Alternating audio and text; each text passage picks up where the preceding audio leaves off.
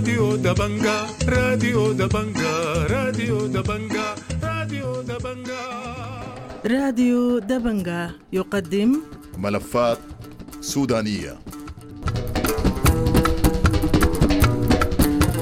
مستمعي راديو دبنقا، أهلا ومرحبا بكم في حلقة جديدة من برنامج ملفات سودانية. ضيفي في هذه الحلقة الباشمهندس خالد عمريوسف، نائب رئيس حزب المؤتمر السوداني والعضو القيادي في قوى الحرية والتغير. باشمهندس خالد عمريوسف، أهلا ومرحبا بك في راديو دبنقا. مرحب أستاذ رشيد، مرحب بمستمعي راديو دبنقا الكرام. أستاذ خالد، قوى الحرية والتغيير اختتمت اليوم في القاهرة اجتماع هام. دارين نعرف مدى أهمية هذا الاجتماع وشنو المخرجات الأساسية بتاعته؟ طبعا الاجتماع جاء في وقت يعني حرج للغاية، وده واحد من الأسباب الرئيسية لأهمية انعقاده. الوضع في السودان بيتدهور يوم بعد يوم، تزداد وتيرة العمليات العسكرية، تزداد خطابات الكراهية والاستقطاب الإثني والقبلي والاجتماعي اللي بيهدد وحدة السودان نفسها. بتزداد تعبئة عناصر النظام السابق لتأجيج نيران هذه الحرب، والتجربة عودت الناس أنه هذه الفئة لا حدود لها، ومن قبل قسمت السودان ولا يعنيها البتة. يعني إذا قسمته من جديد تزداد فيها وتيرة الجرائم المرتكبة ضد أبناء وبنات الشعب السوداني في مختلف رجاء البلاد، يزداد فيه سوء الوضع الإنساني وتدهور الوضع الاقتصادي، وكل هذا بيفرض مسؤوليات إضافية على قوى الحرية والتغيير بأنها تقوم بدورها فيما يلي العمل من أجل تقصير أمد الحرب وصول لإنهاء وتأسيس لسلام مستدام وتحول ديمقراطي حقيقي في السودان. يعني أيضا بيترافق هذا الأمر مع تطورات مهمة حدثت الأسابيع الماضية عبر الاجتماع التحضيري الذي عقد في العاصمة الإثيوبية أديس أبابا، والذي نتج عنه تكوين تنسيقية القوى الديمقراطية المدنية تقدم، والعمل الذي ابتدأ من أجل الوصول لمؤتمر تأسيسي خلال أسابيع محدودة من أجل بناء أوسع جبهة مدنية مناهضة للحرب ومع التحول المدني الديمقراطي. والحرية والتغيير أحد الفاعلين في تنسيقية القوى المدنية الديمقراطية التقدم وترتيبه وتنظيمه لبيت الداخلي والإحكام لرؤاها فيما يلي كيفية تطوير هذا العمل المهم، أيضا أمر جوهري. والاجتماع أمن على ودعم كل المخرجات التي خرجت من اجتماع تحضير في أديس أبابا، وخرج بحزمة من الأفكار العملية سوف نتقدم بها لشركائنا في التقدم من أجل تطوير العمل في الأسابيع القادمة. كان هناك حديث عن قضايا تنظيمية وقدمت ورقة تنظيمية في هذا الاجتماع. نعم، لأن الحرية والتغيير هي تحالف واسع من قوى سياسية ومجموعات مهنية أو مجتمع مدني وحركات كفاح مسلح. الحرية والتغيير استطاعت أنها تصمد وتحافظ على وحدتها في ظل متغيرات قاسية للغاية، وفي ظل الاعتبار بوسط النظام السابق كعدو رقم واحد، لذلك وجه نحوها كل السهام. عشان كده موضوع تطوير العمل التنظيمي الداخلي للحرية والتغيير وإحكام وحدتها هو أمر مهم للغاية، يساهم في وضع أحد لبناء توسيع الجبهة المدنية وتوحيدها وتمكينها وتقويتها، وبالذات في الوقت اللي الآن فيه عملية ماشية من أجل الوصول لأوسع جبهة. يعني لكن هناك اتهامات للحرية والتغيير أنها تريد أن تبني الجبهة المدنية كما تريد، أو أنها تسعى للسيطرة على الجبهة المدنية. هذا أمر غير صحيح. يعني أفتكر أنه هذه الاتهامات يعني ظلت تثار بوسط الجهات بعينها من أجل يعني زيادة حالة الانقسام في وسط القوى المدنية وإثارة الشكوك بين قواها المختلفة. الاجتماع التحضيري في أديس أبابا أثبت بما لا يدع مجال للشك أن قوى الحرية والتغيير لا تنظر لأي شيء سوى ما يوحد الجبهة المناهضة للحرب والجبهة المساندة للتحول المدني الديمقراطي. لذلك الأمر ده تجلى حتى في الهياكل التحضيرية اللي أقرت للجبهة. تمثيل القوى السياسية كلها لا يتجاوز 30%. يعني وده بيوري أنه الحرية والتغيير تنظر وترغب في أن تكون عنصر فعال من ضمن آخرين في الجبهة المدنية إيقاف الحرب ولا ترغب إطلاقا يعني في الهيمنة والسيطرة أو التحكم أو ما يشاع من أجل تقسيم القوى المدنية. أعتقد بأن هذا الأمر اتضح يعني بشكل جلي في اجتماعات أديس أبابا، والآن كل هذه يعني الأشياء وضعت خلف ظهور الناس، والناس متقدمين للأمام عشان يبنوا الجبهة دي على أفضل ما يكون. كيف سيتم توسيع هذه الجبهة في ظل مواقف مثلا القوى الجزرية، حزب البحث، ومن الناحية الأخرى الجهات التي تطالب بعدم الإقصاء أو تطالب بإدخال الإسلاميين في المعادلة السياسية؟ هو من أهم ما أقر يعني في أديس أبابا هو المرونة في أشكال التنسيق المختلفة مع قوى الثورة، بمعنى أنه حتبدأ اتصالات بكل قوى الثورة التي لم تشارك في اجتماع أديس أبابا، يعني الناس حيكونوا مرنين للغاية في أنه من المهم تتنسق الجهود ضد الحرب ومع استرداد المسار الديمقراطي حتى وإن تعددت الأشكال والآليات يعني. وبالتالي احنا منفتحين لأي شكل من أشكال التنسيق والعمل المشترك اللي بيناسب الجهات المختلفة والثورة، عشان المهم الآن إنه الناس ينسقوا الجهود ضد الحرب، مش إنه يعني يمسكوا في القضايا الصغيرة اللي قاعد تقسم قوى الثورة. أما فيما يلي طبعا موضوع الإسلاميين، نحن بنفرق بين مسألتين يعني. المؤتمر الوطني وواجهاته هم العنصر الأساسي اللي أشعل الحرب دي، وهم العنصر الأساسي المستفيد من استمرار الحرب دي، وهم اللي استخدموا وجودهم ونفوذهم داخل أجهزة الدولة من أجل إيجاد التحول المدني الديمقراطي ومن أجل إطالة أمد الحرب يعني. وبالتالي المؤتمر الوطني وواجهاته لا مكان لهم إطلاقا في أي عملية سياسية لإنهاء الحرب، وده بنفرق هنا بوضوح بينه وبين الإسلاميين والمعتدلين غير المتورطين في جرائم المؤتمر الوطني وغير المرتبطين بالمركز الأمني والعسكري للنظام السابق اللي أورد البلاد موارد الهلاك. بالنسبة للإسلاميين المعتدلين بكل تأكيد مكانهم هو العملية السياسية، طالما إنهم هم ما عندهم علاقة بالنظام السابق وما عندهم علاقة بجرائم المؤتمر الوطني. كان هناك حديث في السابق عن ضم حركة تحرير السودان جناح مناوي وحركة العدل والمساواة قيادة جبريل إبراهيم، ولكن بعد التطور الأخير في موقفهم من الحرب، هل ما زال المكان متاحا انضمامهم للجبهة العريضة؟ أفتكر إنهم هم اختاروا موقعهم يعني. إحنا بالأساس مع جبهة مدنية مناهضة للحرب ومع التحول الديمقراطي، وأفتكر إنه المجموعتين هم أثبتوا بكل الأشكال إنهم هم لا مناهضين للحرب ولا مع التحول الديمقراطي. هم من قبل ساهموا في إجهاض الانتقال المدني الديمقراطي عبر دعمهم لانقلاب 25 أكتوبر، والآن هم انحازوا للحرب مع أحد طرفيها وأصبحوا أحد عوامل التأجيج يعني. وأفتكر إنه ده موقف خاطئ وموقف خطير يعني، لأنه الآن الحرب يعني لا تريد يعني مزيد من الحطب يعني عشان يزداد اشتعاله.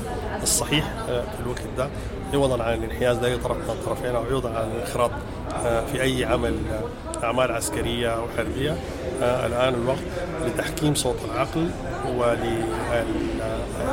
وللتوجه نحو الحلول السلمية التفاوضية من أجل إنهاء الحرب. طيب ده بيقودنا للأوضاع العسكرية الآن في البلاد بعد إعلان جدة أو البيان الصادر عن الوساطة في جدة عن تنشيط العملية الإنسانية، عن مبادئ الحل. كان هناك تفاؤل، ولكن في اليوم التالي تصاعدت العمليات العسكرية ودخلت مرحلة جديدة من التدمير والانتهاكات، تمثلت في تدمير الكباري، في تدمير المصفاة، إصابة المصفاة، وحتى في يعني الانتهاكات الواسعة اللي قامت بها قوات الدعم السريع في الجنينة وأردمتها والمناطق المحيطة بها. والله بكل تأكيد يعني كل هذه الانتهاكات والتصعيد العسكري سواء من قوات الدعم السريع أو من القوات المسلحة هو أمر يعني مدان ومؤسف للغاية.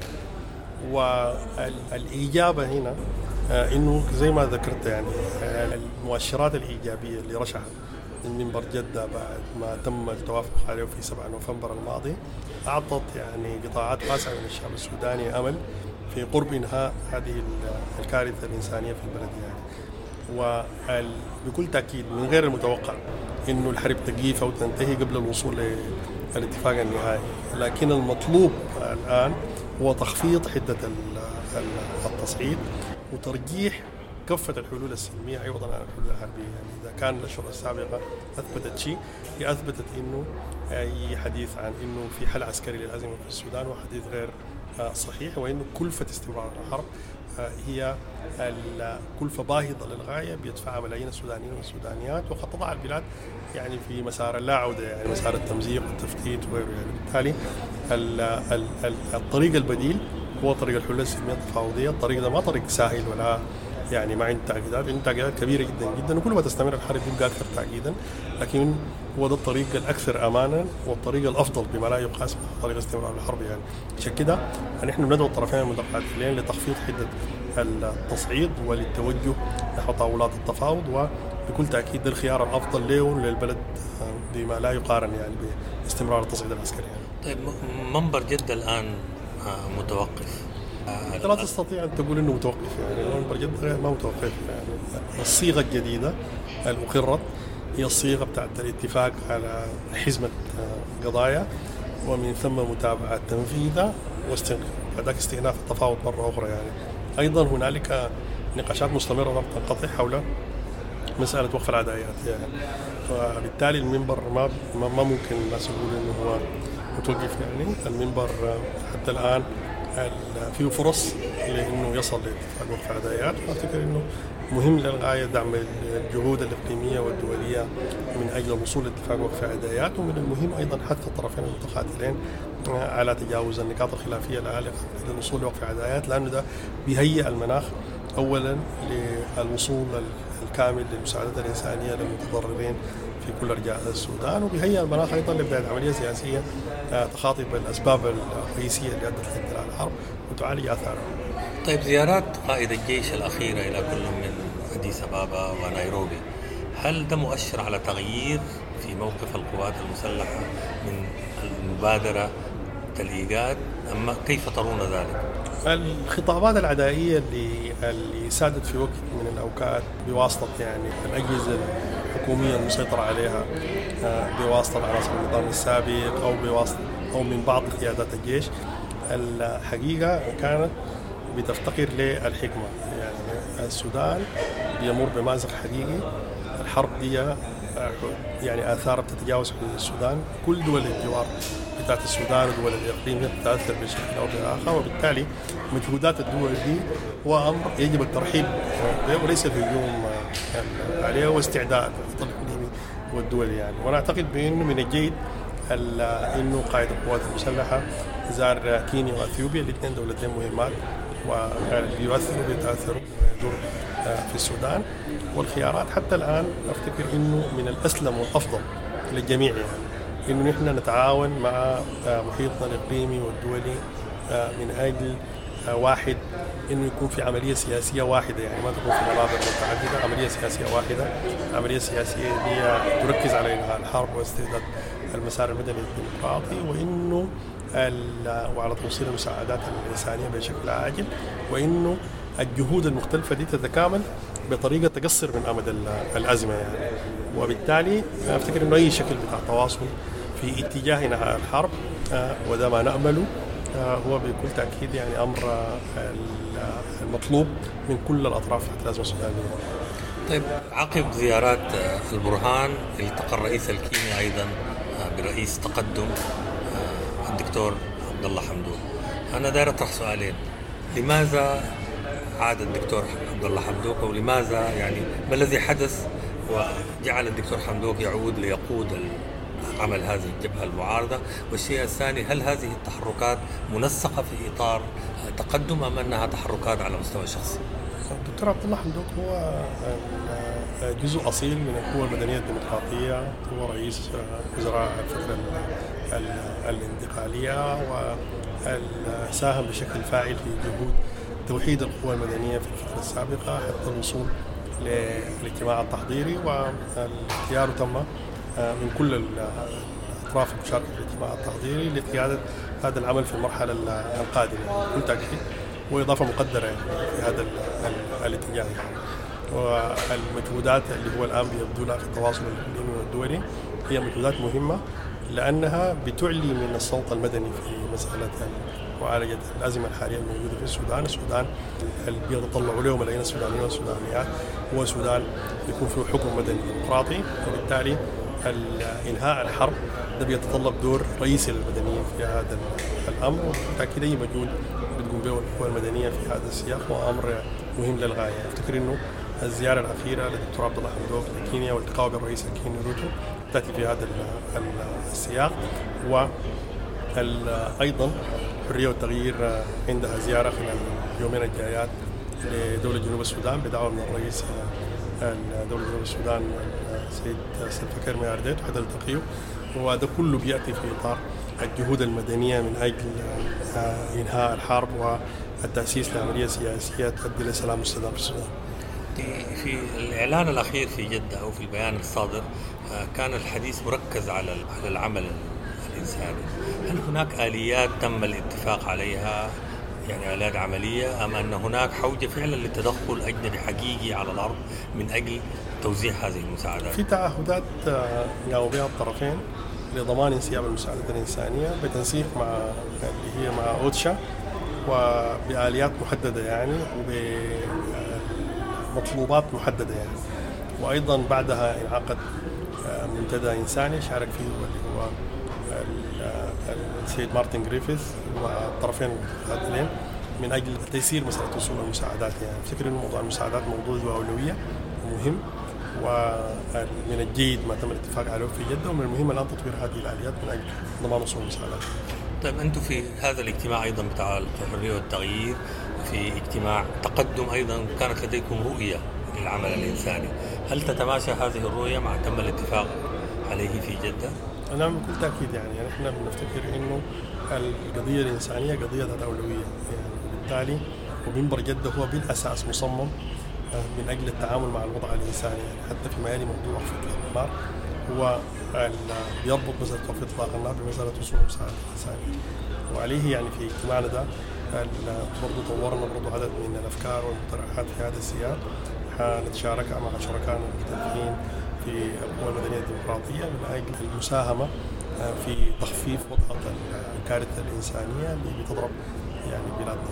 أيضا في الأيام الأخيرة مع تصاعد الانتهاكات اللي تعرضوا لها المواطنين من طرفي الحرب يعني ظهرت أصوات تتحدث عن دور لمحكمة الجنايات الدولية في التحقيق وفي المحاسبة.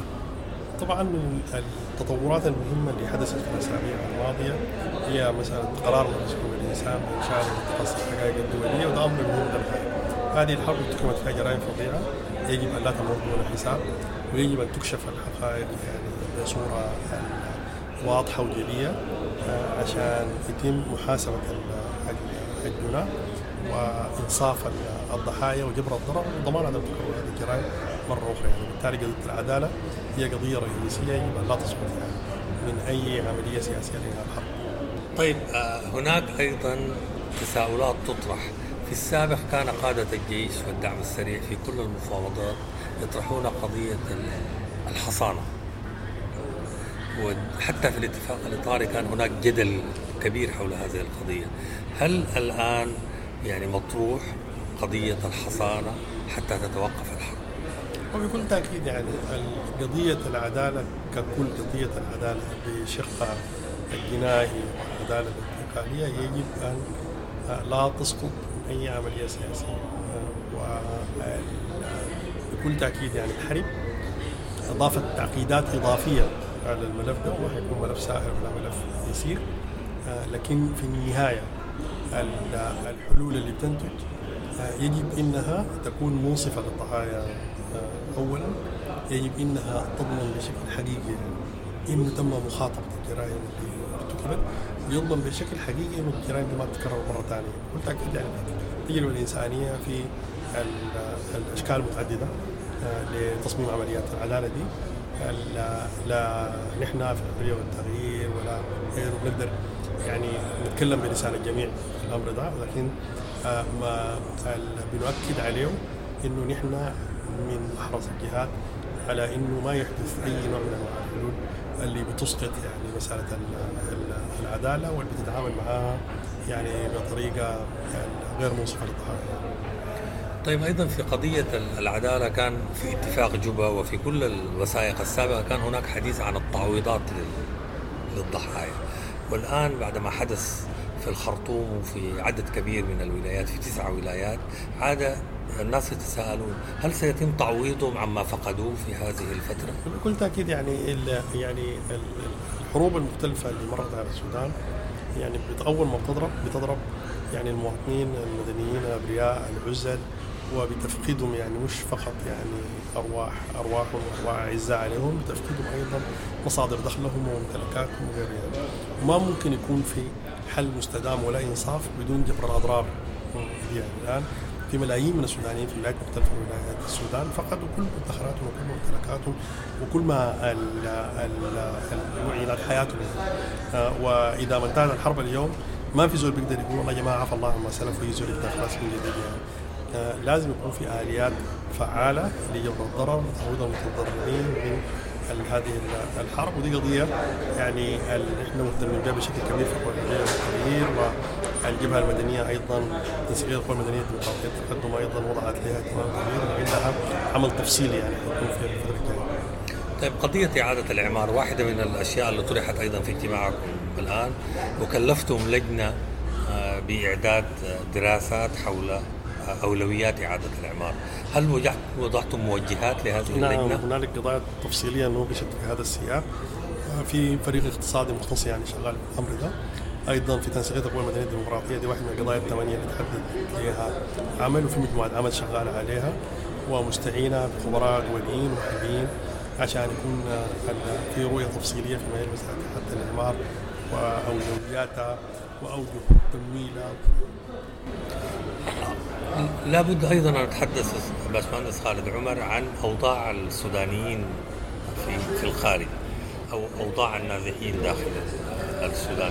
في كثير من الدول يواجهوا كثير من المشاكل. هل تطرقتم مثلا في زيارتكم لمصر مع السلطات المصرية لأوضاع السودانيين الذين يعيشون في مصر؟ نحن أي جهة يعني قابلناها في كل زياراتنا كان ده الموضوع الأول اللي بنناقشه معاهم. الكلام ده نوقش من قبل مع السلطات المصرية، نوقش في لقاءنا قبل كده الرئيس الإثيوبي أبي أحمد، نوقش في لقاءنا مع الرئيس اليوغندي يوري موسيفيني، مع الرئيس الكيني ويليام روتو، ونناقش أيضا مع الرئيس جنوب السودان سلفا كير، ولأنه نحن نعلم تماما صعوبة الأوضاع اللي يمر بها ملايين السودانيين والسودانيات اللي شردوا بفعل هذه الحرب.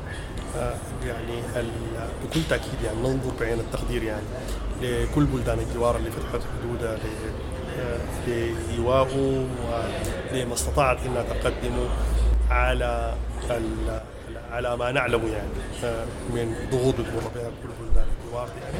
لكن لسه بنأمل في التطوير الآليات وإزالة القيود المفروضة يعني على البلدان السودانية في البلدان المختلفة، ودي قضية ذات أولوية الحرية والتغير بتعمل عليها بشكل مستمر.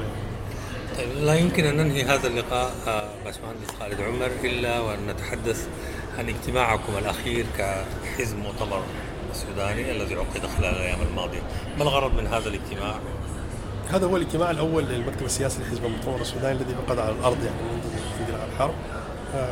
الحزب كان واصل أعماله عن طريق مؤسساته اللي انتخب المؤتمر العام الأخير بطرق مختلفة يعني اللقاءات الإسفيرية وغيره، لكن الحرب طبعا بتفرض تحديات تعقيدات مختلفة بتصعب العمل المدني عموما. كان من المهم أن يأخذ الاجتماع ده لتنظيم البيت الداخلي من الحزب، لعمل مراجعة لما تم في ال7 أشهر الماضية، لإحكام الرؤى السياسية للحزب فيما يلي مسألة انهاء الحرب، لتطوير عمل الحزب من خلال تحالفاتهم سواء كان في الحرية والتغير لتنسيقية القوى المدنية الديمقراطية التقدم،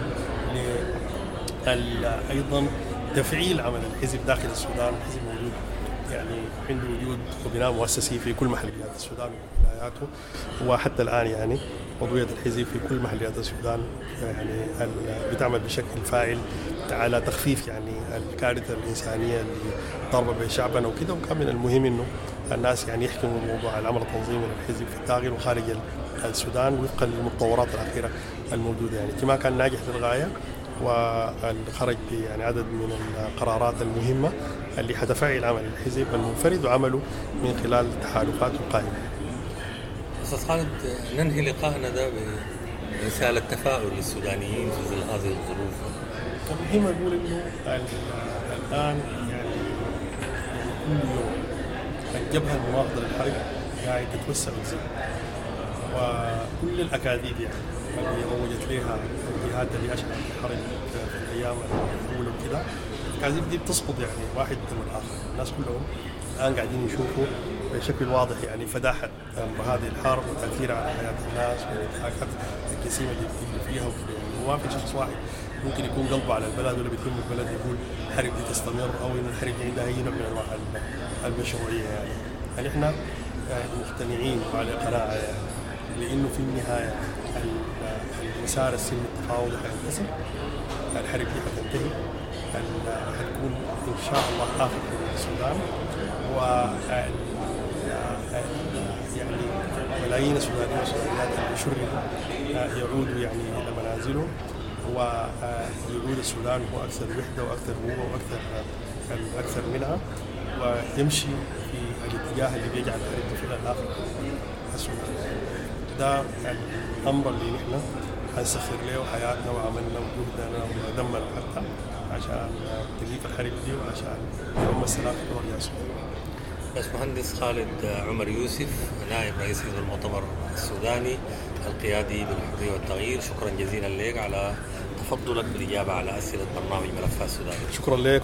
راديو دبنقا، راديو دبنقا، راديو دبنقا، راديو دبنقا.